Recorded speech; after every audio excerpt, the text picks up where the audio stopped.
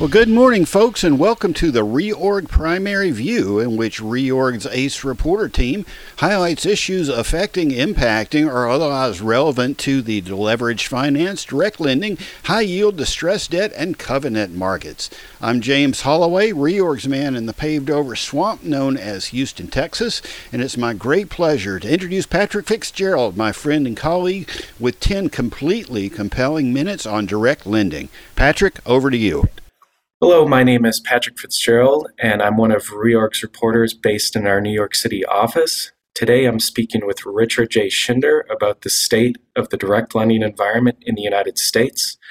Richard is both founder and managing partner of Theatine Partners, an advisory and fiduciary services boutique firm based in Greenwich, Connecticut.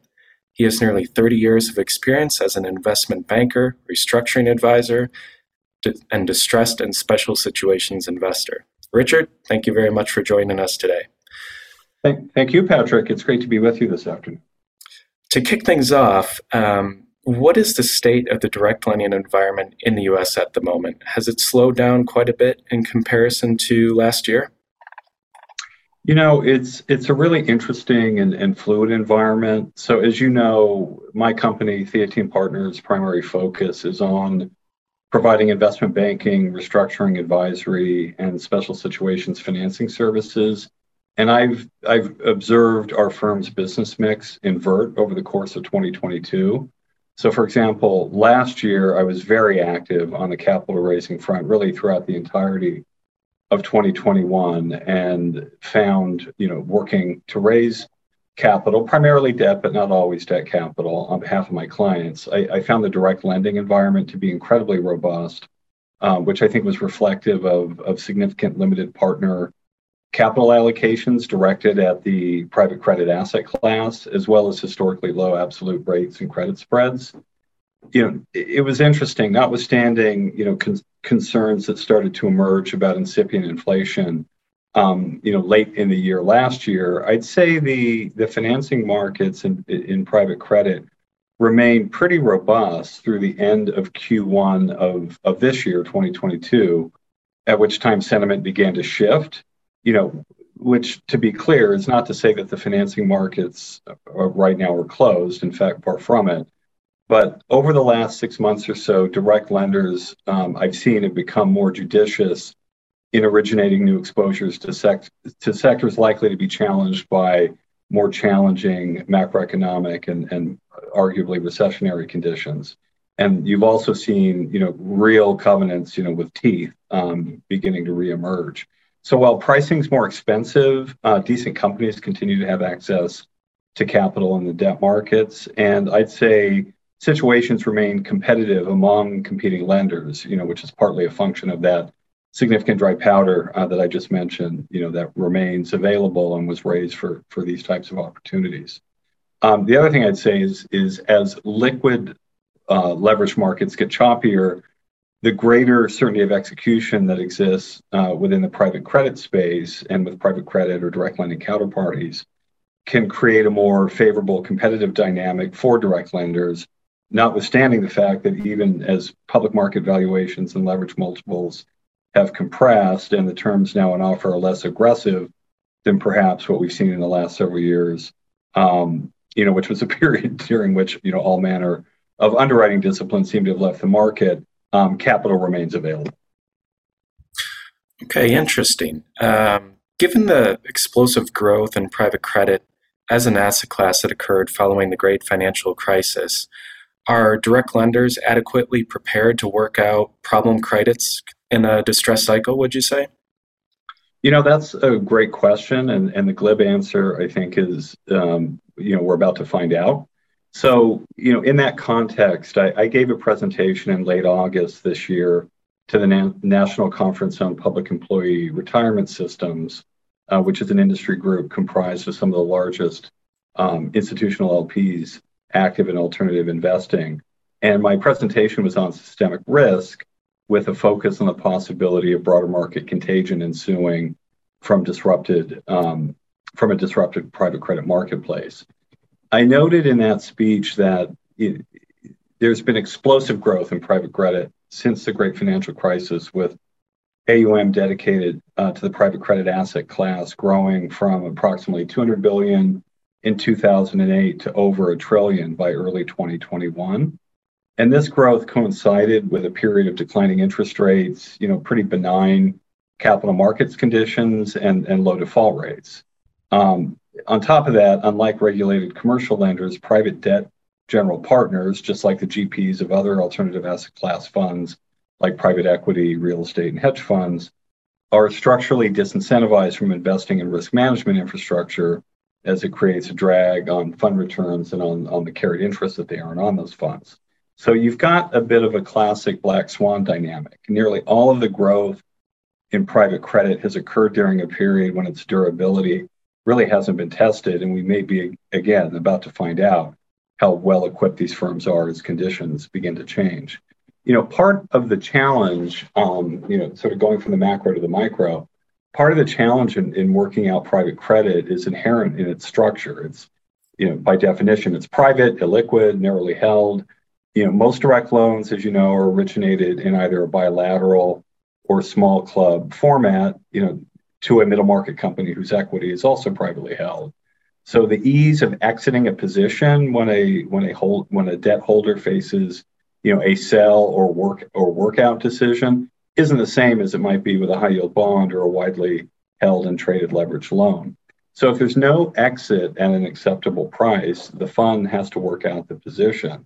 And then, you sort of add to that, for middle market borrowers, the workout toolkit tends to be narrower because those companies of that size and breadth typically don't have the multiplicity of capital markets options that larger companies do. So the options that lenders tend to face revolve around some combination of an amendment, a refinancing, or a sale. And the first two perhaps might require some measure of financial sponsor support. Of course, in a difficult macroeconomic environment, the actionability of these strategies may be suspect, which is why direct lenders should always be underwriting to a potential change of control, meaning a loan to own, whenever they originate in a liquid direct loan, as it may end up being, owning the company may end up being the best of several bad options. Okay, that seems like a nice segue into my next question, which is that I'm wondering if you can expand on what the outsource workout model is, its evolution, and perhaps its relevance to the distress cycle that many seem to be eyeing in the first half of 2023. If direct lenders aren't equipped to handle the outsource workout model, how can it be done, do you think?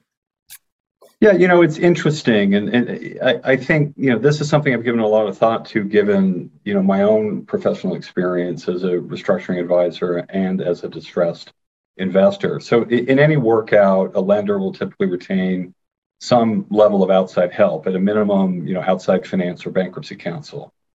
Many large alternative or non-regulated credit platforms employ workout risk management and underwriting personnel who are experienced in resolving special assets. But small firms may not have dedicated and or experienced professionals in-house to deal with credits that are in default. Some firms maintain a model whereby originators or business development folks are the ones responsible for working out their own problem credits. And these situations, when a borrower is in default, require significant attention in order to preserve asset value. And it's essential that the individual or the teams internally who are responsible for it have the bandwidth and the expertise to work through such situations effectively. So outsourced workout isn't necessarily a unique concept, as the retention of outside legal consulting or financial assistance can be thought of as, all of those can be thought as forms of outsourcing. But I think as a holistic life cycle approach to obtaining, or procuring the bandwidth and expertise necessary to resolve distress situations in a value maximizing way and keeping incentives aligned, that is a new twist. And it needn't be a one size fits all approach or look the same from one deal to the next. I mean, I'd say in general, the idea is for a lender to contract with a third party for the requisite expertise and have that firm or firms play a larger role than might be typical for an outside advisor in a larger cap situation where the investing principals have more active direct involvement. So, for example, here at Theatine, we've had clients where for us the model might work roughly as follows. We're retained by a secured lender in a workout. We advise the lender as the company works through that playbook I just mentioned. If ultimately there's an amendment, a refinancing, or a sale, the role may conclude having, effectively resulted in having been a more traditional, albeit higher touch advisory engagement, perhaps incorporating an incentive fee structure in the compensation for a successful outcome. But given the intensivity of the work, in that sort of structure, to the extent the situation evolves in a direction whereby a change of control or a loan to own, as I mentioned a moment ago, type of outcome emerges, in that case, the outside financial advisor is then well positioned to move into more of a principal role as a board director or in some other fiduciary position and drive recovery or value creation from that seat. So that's why I think of it as principal advisory, even though that sounds like an oxymoron. And it's really a life cycle approach. The idea isn't just to provide a fee for service disconnected from the ultimate outcome, but to align the advisor with the lender's interests, and in the event a loan becomes a control or some other equity position in the borrower, continue to drive outcomes with the benefit of that advisor's continuous involvement in the name. Originator, it's important to recognize originators and other non-workout personnel have day jobs at their firms, and what's not to like about, in the ideal case, obtaining a superior outcome that doesn't incur the opportunity cost of keeping the deal team distracted from their primary responsibilities. Okay. Lastly, how do you think the distress cycle that may very well be upon us unfolds? What does it look like, and how might it be distinct from previous cycles? So my crystal ball is pretty murky, but I do think this cycle looks different from the last several that we veterans have seen. So I guess looking back at the last cycle with the great financial crisis, unlike 2008, that was a circumstance fueled by asset class contagion, and it was ultimately ended or truncated and arguably cured by liquidity. I'd argue this cycle is one that's being caused in part by liquidity or excess liquidity due to the COVID response and the inflation that it's given rise to. So what I think that means for the restructuring environment is that larger companies that have available that broader capital markets playbook I mentioned will have liability management and other financial product solutions available as markets generally remain open, at least initially. But ultimately, inflation and a weakening economy exacerbated by lingering COVID-19 effects, particularly around supply chain and the impact of reshoring, along with misdirected public policy decisions, will probably first, and we're already seeing this, I'd argue, hit the middle market space where companies have a narrower range of financial and strategic options. These companies are the ones that are largely financed by private lenders with limited workout experience, as I was talking about a moment ago. So a cycle that's fueled more by the real economy and starting with smaller companies, I think risk contagion ultimately spreading into larger cap names as higher interest rates, declining earnings, collapsing interest coverage and volatile equity markets start to shrink lenders and other creditors' margin of safety. So what may begin as more of a middle market cycle could then widen out into more broad scale distress, which I expect to really kick in by the back half of next year. So I think 2023 and 2024 should be very active years for the restructuring and distressed investing communities. I think the wild card, though, is the length of the cycle. So, as I just mentioned, we're here in part due to excess liquidity and the Fed's actions. So the bullets that the Fed fired back in 2008 to address the great financial crisis really aren't available in the chamber this time around. So if you think about it, a good old-fashioned recession, which I think is really a double dip, as we've effectively just had one with 2 negative quarters of GDP, followed by a brief nose above sea level before turning down again. That could extend out for several quarters and will also be informed and contextualized by global economic conditions and geopolitical events, which I'd argue seem to have more downside than upside. And while there isn't a near-term maturity wall following this lower for longer credit environment that's prevailed for the last dozen years, I think, the longer the recession, the closer we get to the wall that does exist, which starts to sort of jump up for high yield and leveraged loans in that, 2024, 2025 timeframe. So I think as we work through this recession, and companies with 2025 maturities are looking, to be in the market to refinance or sell themselves, that's probably a 2024 event, and you start to see how this cycle could elongate. So in some ways, I think this cycle could look a little bit like the cycle we had in the early 2000s, albeit for very different reasons, where we have an active restructuring market concurrent, with a healing economy, as we work our way, beyond 2024. But that's, as I said, the crystal ball is murky, and that's just one man's opinion.